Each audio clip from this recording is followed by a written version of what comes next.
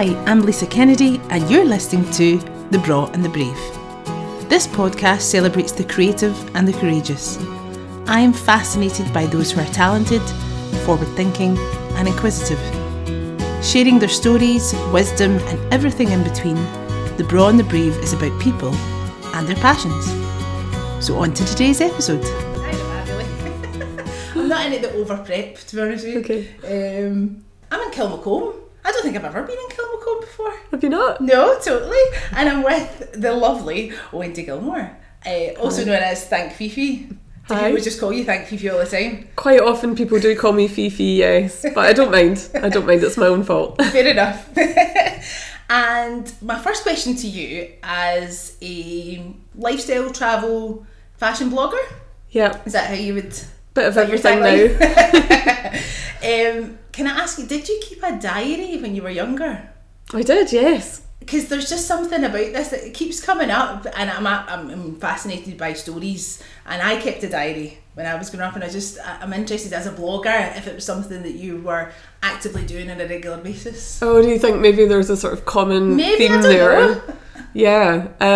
I did when I was a teenager, I guess, Yeah. like end of primary school and early teens. Aye. And then I gave up. Now I do this. Although I'd say what was in my diary then is quite different than what's on my blog now, which is a good thing. Yeah, I'm worried that they'll be unearthed because I'm not quite sure where my diaries are from like teenager years. I'm like, oh God, if somebody finds them. I found mine and I've stashed them away, but I feel like I don't want anyone to read them ever, but I also couldn't quite bring myself to get rid of them. Totally. A little documentation of your younger years. Yeah, they're really cringy though. Oh, I know, like the stuff I'm like, I think we found, because my sister and I were into music as well, so we'd write a lot of lyrics. Mm-hmm. Some of the lyrics are like oofed. Oh, I had a band with my friend when we were about 7. Right. And I think our hit song in our heads was about this old man who had a banjo.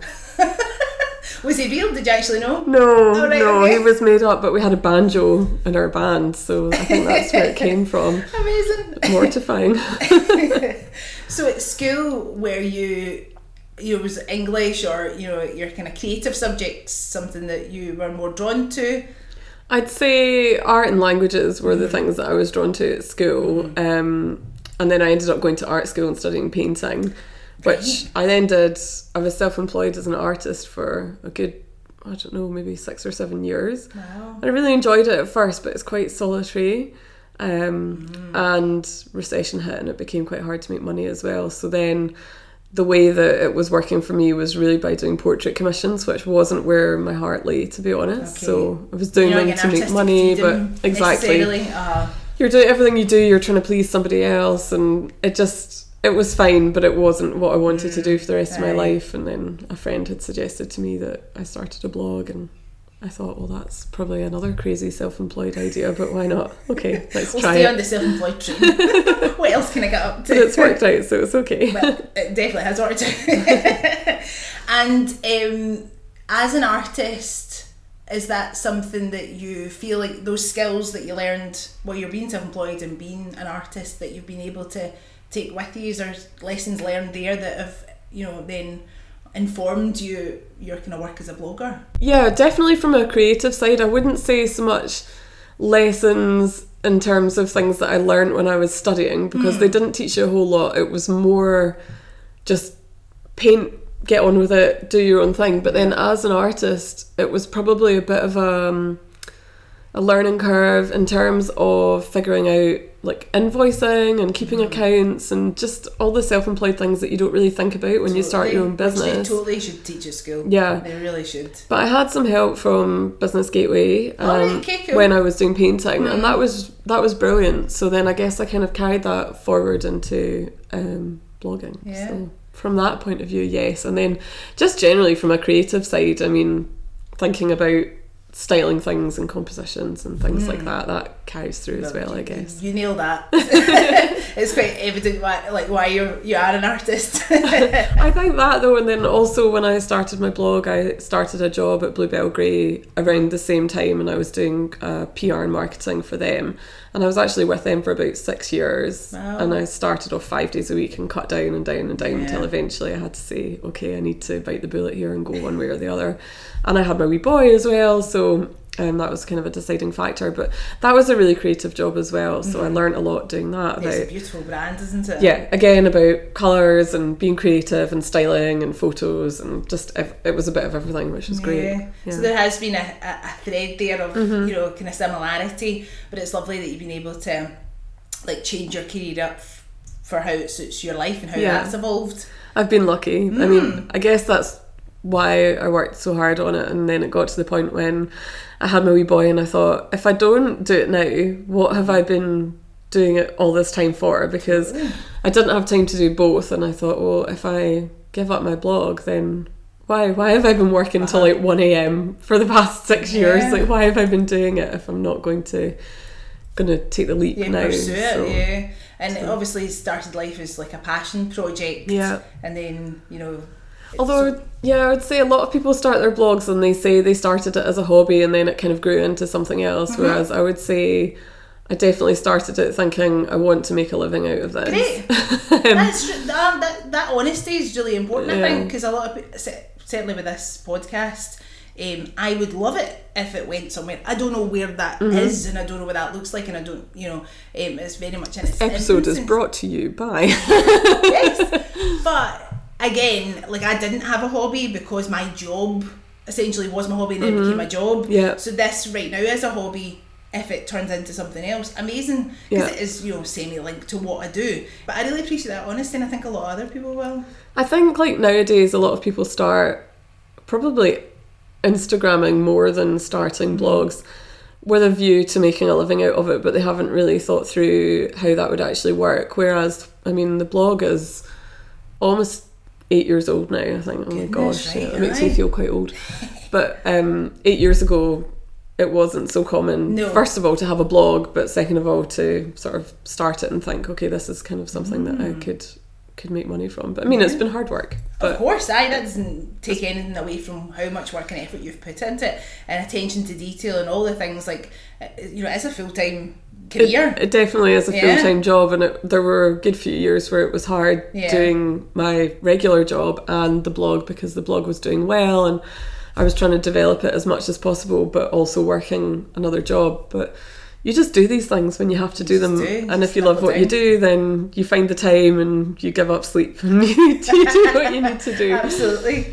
I guess because it is an account of your life to a certain degree, how do you then manage that, the juggling of keeping a personal life and a private life, and also putting your life online, because people are just so fascinated about you and everything about you? I would say I don't find it that hard to separate. There's heaps of things that I don't share, to be honest. So I share things that I feel comfortable sharing.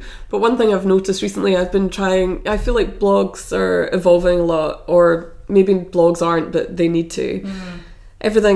People consume information and media so quickly now, that I've been trying to assess what makes a blog successful, what makes me actually click on a blog link, as opposed to just looking at somebody on Instagram or their Instagram story. And I feel like it has to be something that's really informative, so it's a DIY, or here's something that I did, or a place that I went that has information, or it has to be something really personal. So I am aware that if I share more personal things, they do well. And I mean, 2 of my posts that have been probably my top performing posts over the years have been the story of the birth of my son, which was quite personal, and then the story of why I quit the day job, which was also really personal. So I'm aware that if I share more things like that, they would probably perform better, but there is a limit to what I'm willing to share. Otherwise we venture back into that teenage diary territory, and that's not somewhere I want to go. And I guess that's a conversation with your family as well, and your friends, about how comfortable they are, because inevitably they're going to be involved in some way, shape or form. I mean, my husband's not really comfortable being on the blog. He doesn't like being in the images. He doesn't mind if I'm talking about him, but obviously I don't really discuss our relationship. Not that there's anything wrong with it. No problems to report. Fabulous. But but you can understand that's not his world.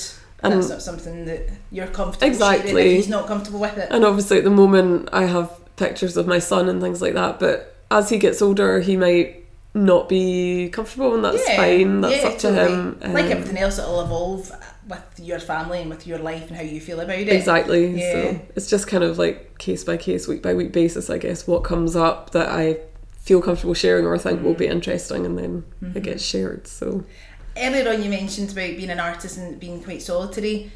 Is there an element of blogging that's like that as well, and how do you... I mean, I'm quite a people person and I find it quite hard to be in my own company a lot of the time. I don't know if you're the same or... If I'm busy, then I'm quite happy. So what I found difficult about being an artist was I would be working on one painting for maybe like 2 months on a portrait commission, and I had a studio in a barn, so it was very solitary. It was literally me in this freezing cold barn for months, like days on end, and it just felt really slow. There was no kind of particular deadline, whereas with the blog, I think initially it was probably quite solitary, but because I had my other job as well, it didn't really matter. Whereas now it's always such a rush, just trying to actually achieve everything that I want to achieve or need to achieve by like deadlines. And obviously I've set sort of self-imposed deadlines with the days that I'm going to publish content. So and then I have my projects that I've agreed on top of that. So there's always deadlines that I'm working towards. So I never really feel like I have time to be lonely. I'm just trying to get through everything. But there are a lot of like meetings and trips and things like that now. Events, I mean, I don't go to very many events anymore, but if you wanted to go to events as a blogger, there's stuff on like almost every night of the week. Almost every night of the week, you could go to stuff. So I don't think it's so solitary anymore. Great, that's good that you've got that option to work independently. You don't rely on anyone else, but you have that kind of outlet if you need it. I guess the only person you rely on is your photographer, so which for me is most of the time my husband, which is quite nice. That is very nice. Sort That's of lovely. works in with life a bit easier. Be involved in that capacity. So that, you know, obviously this is your life's work at the moment. Do you know what I mean? So it's nice that although he doesn't want to be in the pictures. Yeah, I think he most of the time he enjoys being involved from that aspect, and he likes doing the photography. He's good at it, and it gives him a creative outlet as well. So from that point of view, it works, and it's easier because he's kind of available at the weekends to shoot as and when the sun pops out, or when I'm ready with, you know, we've got our son to think about as well, and another one on the way, and 2 dogs, so there's a lot of things to juggle. Totally. So at least he's around, whereas if you book a photographer and then the weather's bad, you're kind of stymied. So he's just your go-to. You're like, right, quick, it's sunny. Yeah, well, we shoot on the weekends like that, and then during the week I kind of have my days when I have childcare, so we'll assess the weather and see like which lunch break should I come up and try and shoot with him. And it's actually worked out quite nicely because we can take pictures and manage to squeeze in a lunch date. So lovely. It feels quite nice. That's the ideal, I think. Yeah. Lunch is involved in nice photos then. Although I think then I know other bloggers who do work with like professional photographers, and they're booking them for, you know, a half day or a day, and they create so much content in that time frame because obviously they're paying for it, and they have them for hours on end, and they've not got all these other things to think about. And in a way I think, well, that must be quite nice because then you've got like a month's worth of content, just from half a day's worth of work. So that would be quite nice. And we used to do that. For you though, isn't it? In your kind of life at the moment. Yeah, well, we used to do that when my husband had a job where he couldn't really be having a break, or it was too far away from where I was. Then on the weekend we would take a morning and shoot like 3 or 5 things like all in one morning, but that just doesn't work with life anymore. That's it. It's evolved, as we say. Yeah. And through the years of having the blog and stuff, I guess your style may have evolved slightly, or is that something that you feel you've always kind of had your look or your style? I've always had my style, but I would say it has changed over the years. I mean, it's been, as I said, it's been almost 8 years now, so it's definitely grown up a little bit. And the brands I like, or there's still some staple brands that I love that I always have, but I think at the start of the blog, I mean, I was pretty much shopping exclusively on eBay because like, I had no money, so totally. I'd been like a self-employed artist for 5 or 6 years or something like that, so I was shopping a lot of secondhand and I was re-wearing lots of things out in my closet. Just the way that blogging worked then was so different. It was a lot more about your personal style expression and not necessarily like current brands you weren't like a fashion magazine, you were showcasing your style. And I think it's important for people to not forget that that's how it began and kind of why people look at blogs, because otherwise you can just pick up a magazine in a store and I know it's not quite the same, but and that whole comparison vibe as well, I think of Instagram, it's nice to just see people doing what they're doing and obviously loving what they're doing and loving what they're wearing and celebrating their own style and not being too brand led or what's in inverted commas kind of thing, like just doing what feels good for them. Well, it can be easy to fall into a trap where you feel like you need to always be wearing something that's currently available so that you can link it, so that people can shop it. You're going to make your commission. But in reality, the commission you make is quite small anyway. And people are just... I think people obviously do ask, like, oh, where's that from? And it's frustrating for them if you say it's not, it's really old, sorry, it's not available, or I bought it on holiday or wherever. But I mean, that happens in life as well. Yeah, so. I mean, constantly if anybody asks me where I bought my stuff, it's out the charity shops that I've had it. And I'm like, and I got it for like these jeans, I got them for like 99 pence. I'm like, sorry. And you might be able to find something similar that you can say to people, well, so this is similar. So they can emulate the style, but just not get that particular piece as such. Yeah. So, and I think people like to see that you've bought something, and if you've spent your pennies on it, then you're going to wear it and wear it and wear it, because that's what people do. They don't just buy something and wear it once, or you shouldn't anyway. Well, and the whole sustainable fashion thing's a big issue obviously just now, and I was had an interview with a Loving Scholar from Glasgow, and we were talking about that issue about really owning the pieces that you have and wearing them and making them part of your everyday style and not just kind of fast fashion type thing. That's very important for the environment, And I think as you get older, it's easier to do that as well in a way, because you have a stronger sense of your style. So 100%. You'll buy something and you might think, okay, well, first of all, probably when you're older, you have a bit more money that you would spend on things. You might think, okay, I'm going to invest in this thing, which for me is usually still something that's on a sale, but it's like a nice piece that's then on sale. But I think, you know what, I'm going to wear that for like 5 years, 10 years, maybe longer. Whereas when you're 18 and you're buying something, you're thinking, I'm going to Primark and I'm buying something for a fiver because I'm going to wear that on my night out. Aye, like next weekend or this weekend, that's it. And yeah, you're it. spot on. And you're not keeping it for 10 years. But thank God.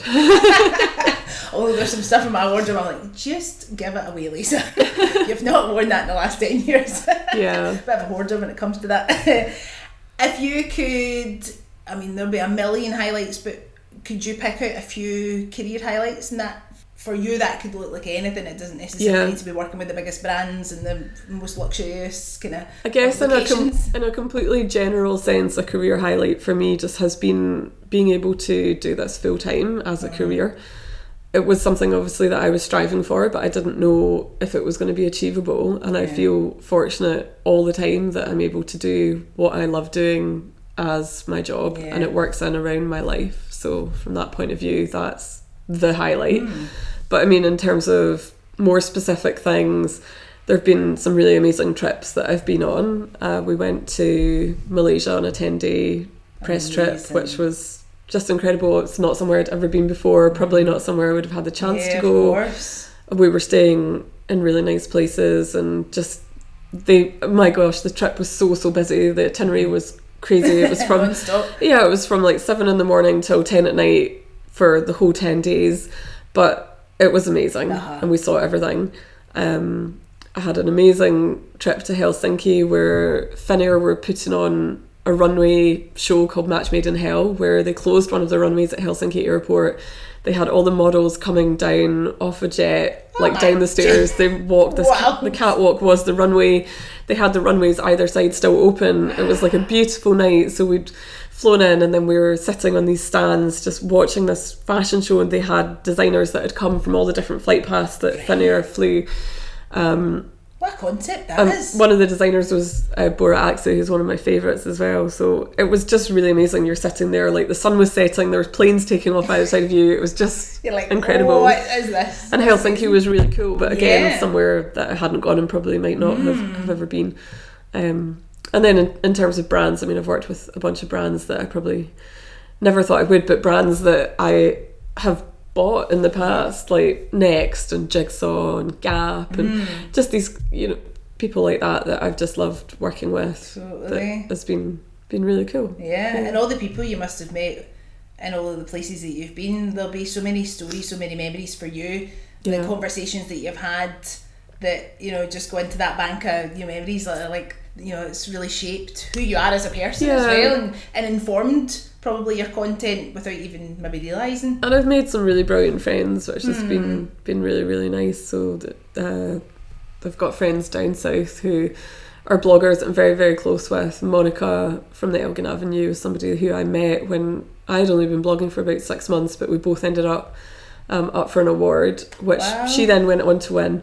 But from meeting at that award ceremony, we became kind of buddies, and we've stayed friends ever since. And that's really nice. We don't get to see each other that often, although we've been fortunate this year. We've done a few projects that have coincided together, so that's been really nice. But yeah, I would have never known her otherwise. Of course, that's it. You just collect all these people as you go along, and these kind of moments where you're like, geez, how did we meet? And that with the podcast, that I've interviewed quite a lot of people that I do know and have just met through dancing, through performing or choreographing, and you're like, how do we know each other again? And just the kind of journey, and you might not see people like you say for a while, but if you just have that kind of similarities and because you work in the same industry, and you get it. And as you know, like when you're self-employed, sometimes you need to talk to someone else who's self-employed, just so you can say, oh my gosh, this invoice has been overdue for 4 months. And then just for the other person to say, I've also got an invoice that's 6 months overdue, and you go, okay, and it just makes you feel better, and you're like, how are you dealing with it? Or if I have to say the same thing, I mean, do you think they get paid? Do you think they get paid on a Friday? So it's quite nice if somebody gets it. People are moaning about money, and I'm like, I'm sure you're getting paid on a regular basis. When he's chasing them. And then you have friends who say, I had to work late every night this week. I had to work late and didn't get home till like 6:30 or something, and you think, stop talking. I'm just working all the time. Working late to me is more like working on my laptop till like 2 a.m. Not so much nowadays, but definitely used to be. And do you have to be quite disciplined in that sense? I guess now, obviously being a mum, it's like a whole other keeper. I feel like no, because my body, just as I've gotten older, and then because I'm pregnant again, my body just dictates that I'm not working late. Like, I'm so tired. So I work when I'm meant to work, and that's pretty much it. That's cool. And I just I've had a bit of a mind shift where, again, because I've worked hard to get this job to where it is as a career, where I can choose life as well. So nice. All that hard work obviously has paid off, and so it should. So I don't ever feel like I need to work until 2 a.m. anymore. But I mean, there's always tomorrow or whatever. But the only problem is if you have a project you've agreed with a brand, and sometimes events conspire against you, like the weather or whatever. Something happens, some deadline ends up being quite tight. You can end up working a bit extra. But for me, that's few and far between now. So. Yeah. But social media, oh my goodness, social media is the all-consuming monster. Isn't it? I mean, there's so many positives, and like when I started my dance troupe, we didn't have a website for a year. I wanted a really good one. I wanted it bespoke, so I had to save up for that. And I didn't know where the dance troupe was going. So that was the time of kind of Facebook was starting.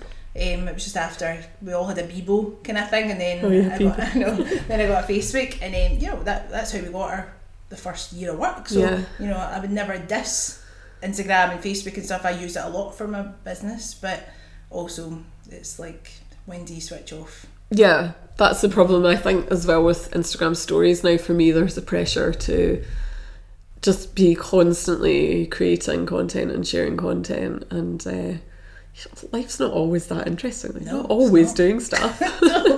But then what I've realised is people don't care. Like, they're quite happy with, on Instagram especially now, there's a movement where people are enjoying more kind of like real content. So for me, it's tricky to try and find the right balance, because I want to produce professional kind of more editorial content, but what people respond to is that must be quite hard, because you obviously have a vision for the whole brand, but then, like you say, what other people are alright with, and you're like, I know that's not what, this is the way I'm going with it. And I guess you have to trust your gut, because it's worked so far, hasn't it? They just want to see the real you. So if all you've done that morning is wake up and puke because you've got morning sickness, like, people are quite happy to hear that. Like, really? They just message you back going, oh, that's so brilliant that you're being honest about how it really is. Like, you know, they don't care if your story's not like, look at this amazing £300 dress I just got sent. To them, that's not as interesting. Well, I guess just because the internet is full of stories, or like highlights, really. It's like a highlight reel of people's lives. People appreciate honesty. Whenever something they can connect to, I guess. Yeah, so, like you said earlier on, being honest about wanting the blog to actually become your income. Absolutely. Like, people appreciate just honesty, because I think we do live in a world where people are putting on sometimes, and I'm guilty of it, a highlight reel, and it's like, not every day is that great. Well, I mean, I guess I do it too, because of course, like with my blog and Instagram, I'm picking and choosing which moments I'm sharing. But you are a brand. Like, you're you have a brand. So this is the balance that we have to try and figure out, basically. So creatively, what is your creative process in terms of making your content? Do you have a particular way? Do you jot down ideas? Do you do spider diagrams? Do you just I wish I was as organised as that. I wish I was. Not that I'm saying that I'm that organised, I'm just curious. I have certain topics that I try to cover, and they range like through interiors. Recipes is something I'm trying to reintroduce. Cool.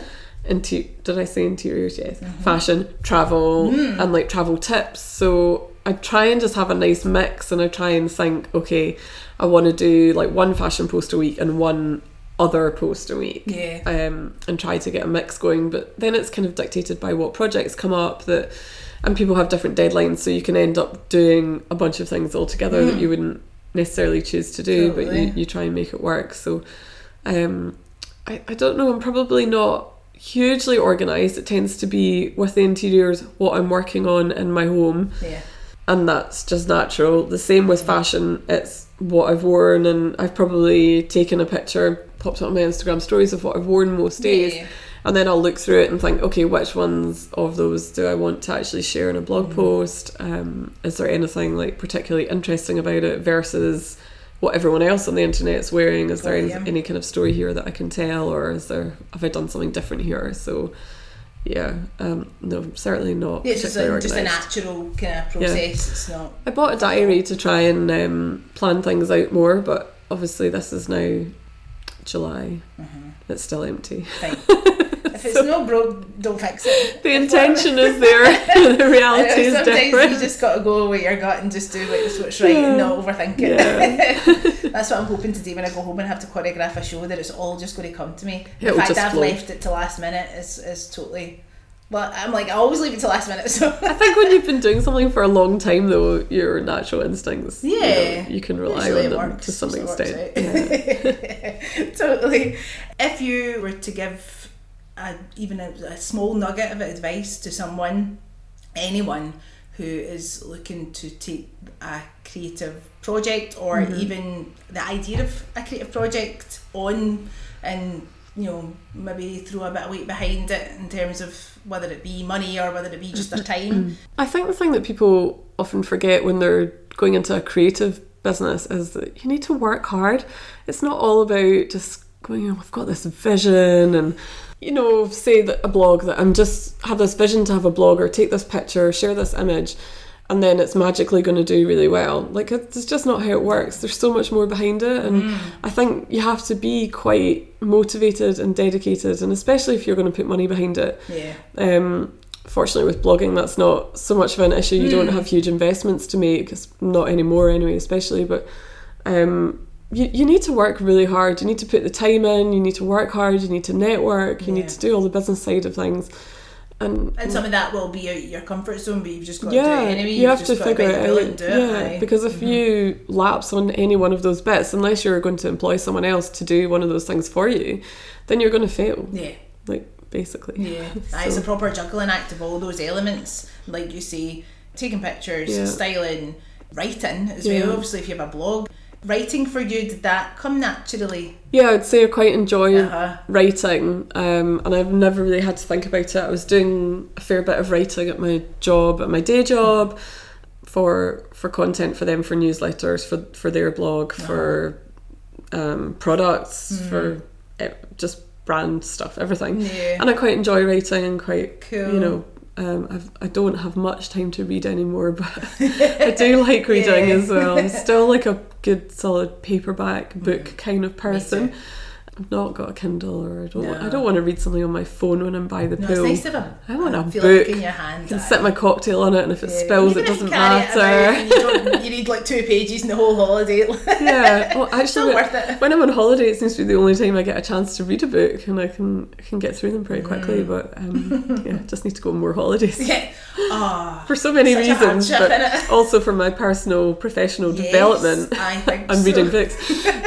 Put that in the business plan. Yeah. It's in there. I can imagine.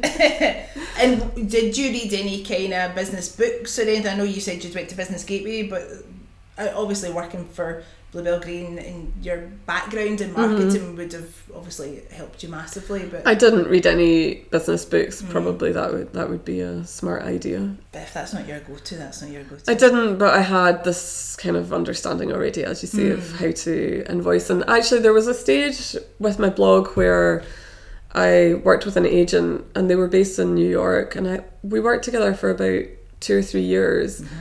And there were downsides and upsides, but one of the definite upsides was just learning how to deal with bigger brands and things that I just didn't really understand. I mean, I remember my first ever meeting with them, where they were sort of pitching for me to get on board with them, and they had said to me, do you charge for blog posts at the moment? And I remember being so proud of myself and being like, chest puffed out, yes, I actually have just started doing that, because this was maybe like 1.5 years in or something. And they were like, how much do you charge? And I was like, £50. And I thought this was amazing. And they were like, no. Really? You're like, oh no, don't shoot me down in flames. When they sort of talked me through it, they were saying, how are you going to make a living out of this if you're doing a blog post for £50? And I was like, oh yeah. I mean, this was before the days of Instagram. And obviously the blog's grown since then as well, but they really taught me a lot about how to deal with brands and how to price properly, how to value what I'm doing. And now there are so many different elements that you can offer as a service, from like event hosting, social media takeovers, creating content for the own blog or like for their site. There are heaps and heaps of things, so you kind of have to figure out all your pricing. And I think talking to other bloggers in the industry is really helpful as well, because there can be like a lot of disparity. But if so I was saying about my friend Monica earlier, and then there's another girl called Ella who we're quite close with. Monica's kind of best friend, and we're all about the same stage in terms of followers and the length of time and experience that we have, and we're in a position where we can be open with each other and discuss. Because it can be difficult if you don't have anyone that you're really close to, where you can say, how much are you actually charging, how many followers do you have? Those are sort of like super personal things, kind of thing. Yeah, it's nice if you've got that go-to. You'd be like, by the way, what about that? Yeah, so people I can talk to like that is kind of really important. And yeah, it's difficult to know what to charge and what's appropriate and how you approach things. It really is. And you can't undervalue yourself. And I think also there's going to be brands or opportunities where people don't have the budget, and that's okay. And then you can make a decision whether it's something that you want to do. Like, obviously, if it's a small independent, sometimes I'll do a project and there's no payment involved at all. But with bigger brands, you can weigh it up and think, well, okay, do I come down, or do I just say, it's okay, I'm just going to pass and do the next project instead? And again, just trusting your gut and just going, is this for me? Do I feel good about this? Does this make me feel good? Well, money aside, and which is hard when obviously it's how you make a living, but you have your brand to think about. So of course, if you do the wrong project, then you're maybe missing out on a future project that's the right project. So true. So and you're like, well, I've got a mortgage to pay. It's not like you're just, it's not the pocket money kind of thing. You have to be sensible. I think working in the arts is similar. It's very difficult to know, going from working for a company and getting a wage every week to going freelance it was a massive learning curve, and sometimes you do get it right. Yeah. Most of the time, hopefully. Sometimes you get it wrong, and it's just like you learn from it. Yeah. You know, and you just got to like move on type thing. Exactly. And I'm not sure if you are a massive planner in terms of like, in the next 5 years I would like the blog to go here, or but is there a bucket list, is there a wish list of kind of things that you would like to do project wise? Or not really, to be honest. I guess my goal is just to continue to make a living from doing what I'm doing, and I think with this industry it's so impossible to predict what this landscape would look like in 5 years' time, because things are changing so much. I mean, 5 years ago Instagram was so small, whereas now actually, did Instagram even exist? I don't know. Maybe set up my Instagram account about 5 years ago, probably. In another 5 years, is it going to exist? And I mean, at the moment it probably forms about 50% of my business, which I couldn't have ever predicted when I put up that first Happy New Year picture or whatever I ended up doing, with the really nice border around it. Yes. And now it's so different. So who knows in 5 years' time what it's going to be like. So my goal is to evolve with the industry and just stay aware that you can't just keep doing the same old thing.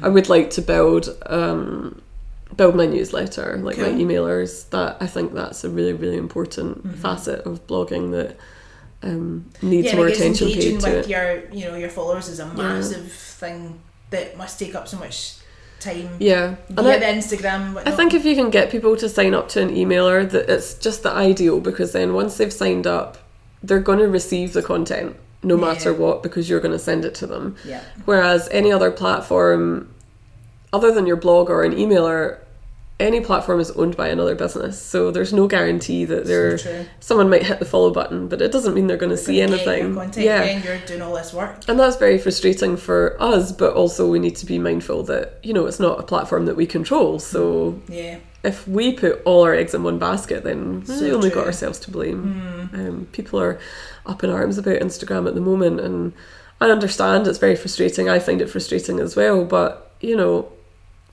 in some ways it makes sense that Instagram why should Instagram not try and make maximum profits out of it? The thing. Like you say, you've got to be spinning all the plates to keep yourself keeping on brand for you, and whatever works for you is best. And it's great to have an Instagram, it's great to have a Facebook or whatever, but if you've got your blog and you're then going straight to your followers via their email, then you're really getting your content out there and people are getting to appreciate it properly. So that, and then I've done a couple of things for other brands just locally, but to do with like brand development and advice to do with marketing and stuff like that, and I enjoy doing that as well. I don't have much time to focus on anything like that at the moment, but maybe in the future it's something that I would. If I don't know if in 5-10 years time if I'll still want to be running a blog the way I do right now. I might not have any interest. There's always, I think you're a jack of all trades when you're self-employed, so you're building on all these skills all the time, and like you say, it'll just evolve, and you're open to evolving with it. That you're like, I will be working and I'll be doing something, and it probably will be creative, but who knows? And I love photography, so I wouldn't want to ever lose that element of like creating and styling and things like that. So who knows? I don't know. As long as I'm making a living from some aspect of what I do, then I'll be happy. That'd be quite nice. And I guess because of all the experience you've got, like you say, you can then inspire and help others, and that might become a role. It definitely could be. If there was a market there for it, then that's something that I would be into as well. Great. So if I had more spare time. Like, why have they not invented an 8th day of the week? If there was an 8th day of the week, I think I would use it as a weekend. I was going to say, I think you should have a 3-day weekend. My husband and I both said that this morning, because we were working on this project in the garden. We're doing a patio makeover. Yeah, it's very cool. And it was a lot more work than we anticipated. I can imagine, right? And it's still only about half done, and we both woke up this morning and we were like, oh, we could really use a weekend. Why did we start that? what were we thinking? It was looking very good. I had a few friends message me going, it looks amazing, but your timing, like, why are you doing it now?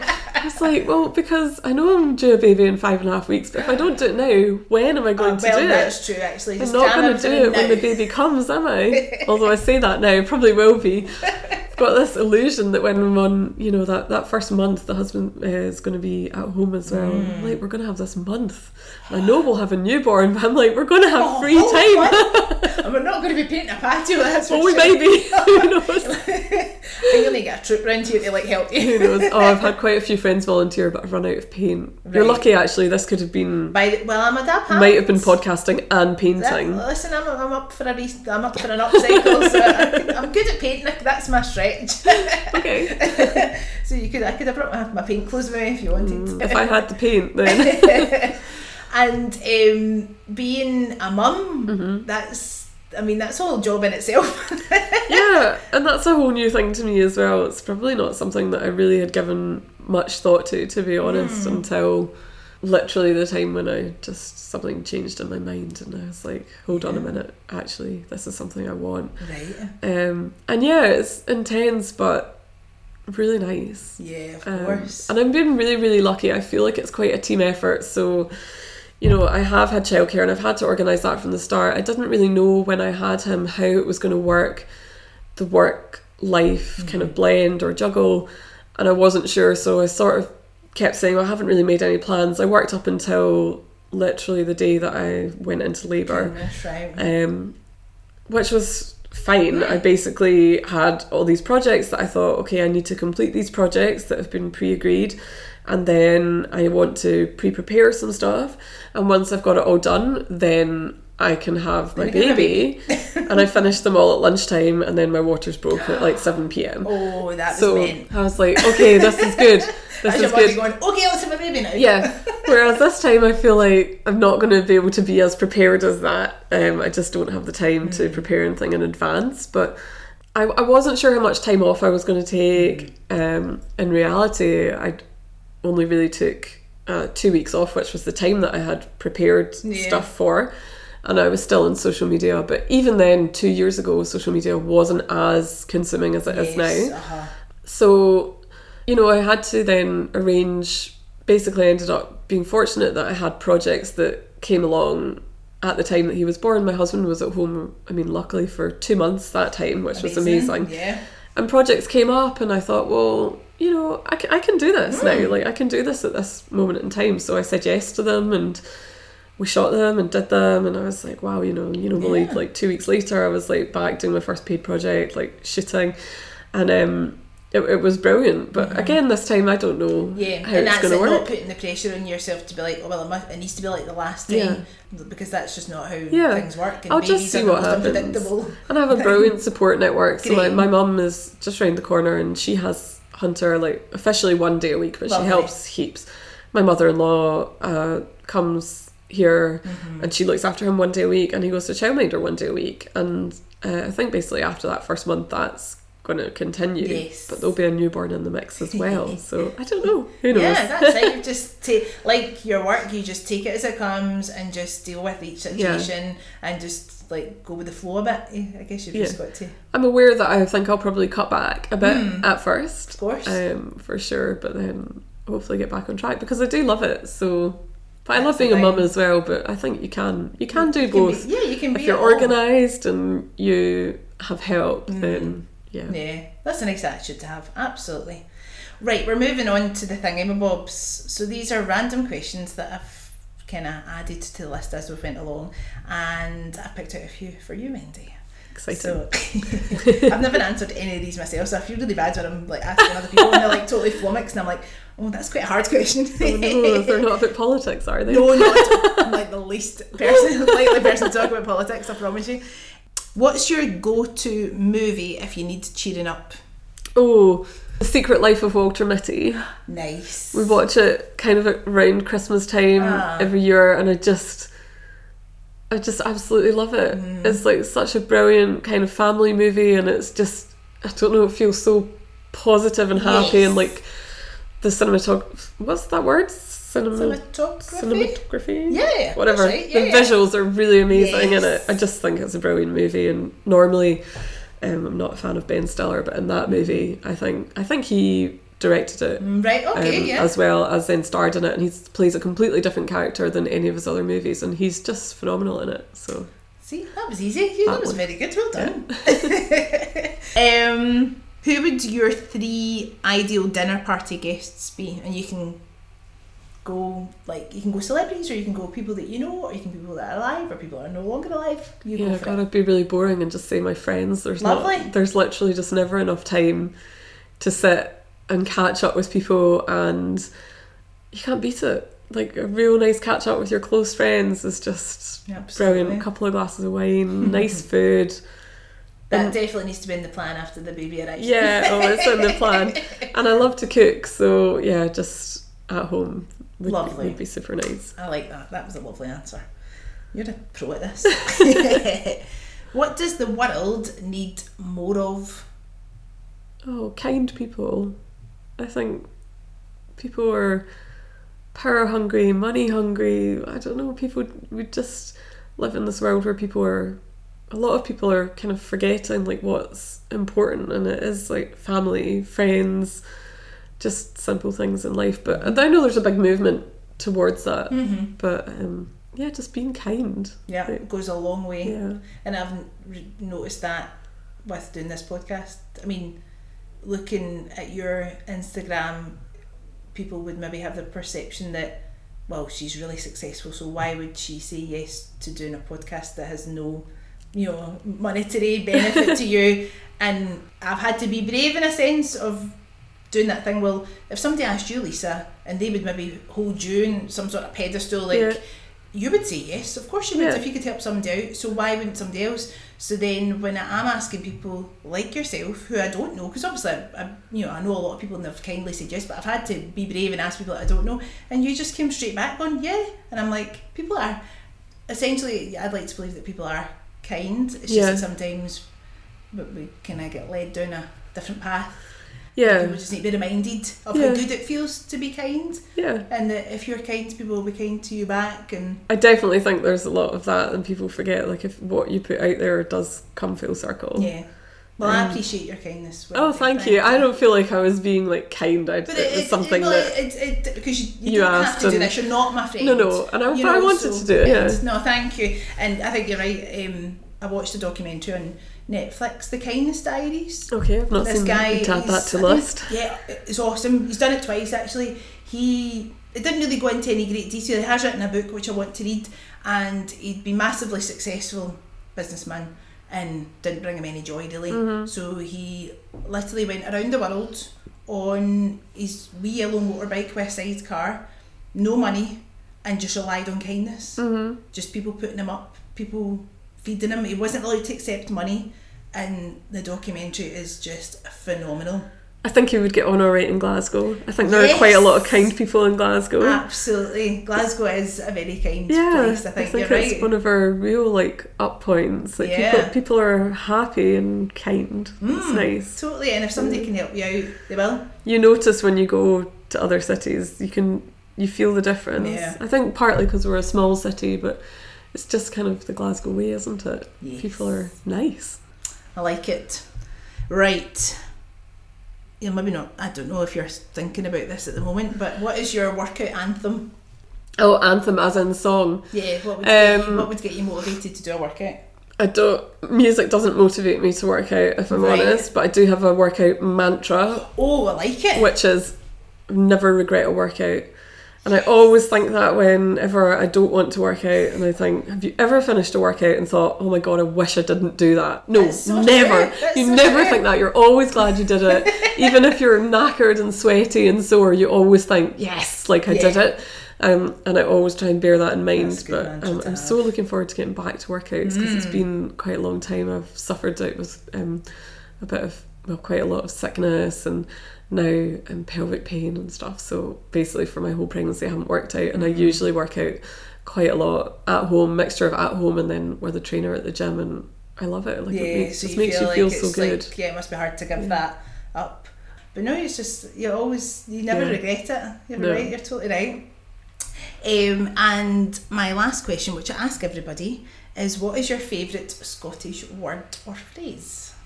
Oh, it's not a favourite, but it's one I use quite a lot. Dreich. Which I feel bad for saying today because it's a beautiful sunny day outside. Stunning day. We have so many dreich days, and it's just that word. Just encompasses the weather that only Scotland can offer. Absolutely. I think, we'll need to lap this beautiful weather up as much as we can for sure. before it disappears into reekiness. Yeah. Well, thank you so much for doing this, Wendy. It's been an absolute pleasure, and I wish you all the best in new baby coming very soon, but also just in your career in general. And I really do appreciate your kindness. Oh, thank you. Thanks so much for having me. Pleasure. Thank you.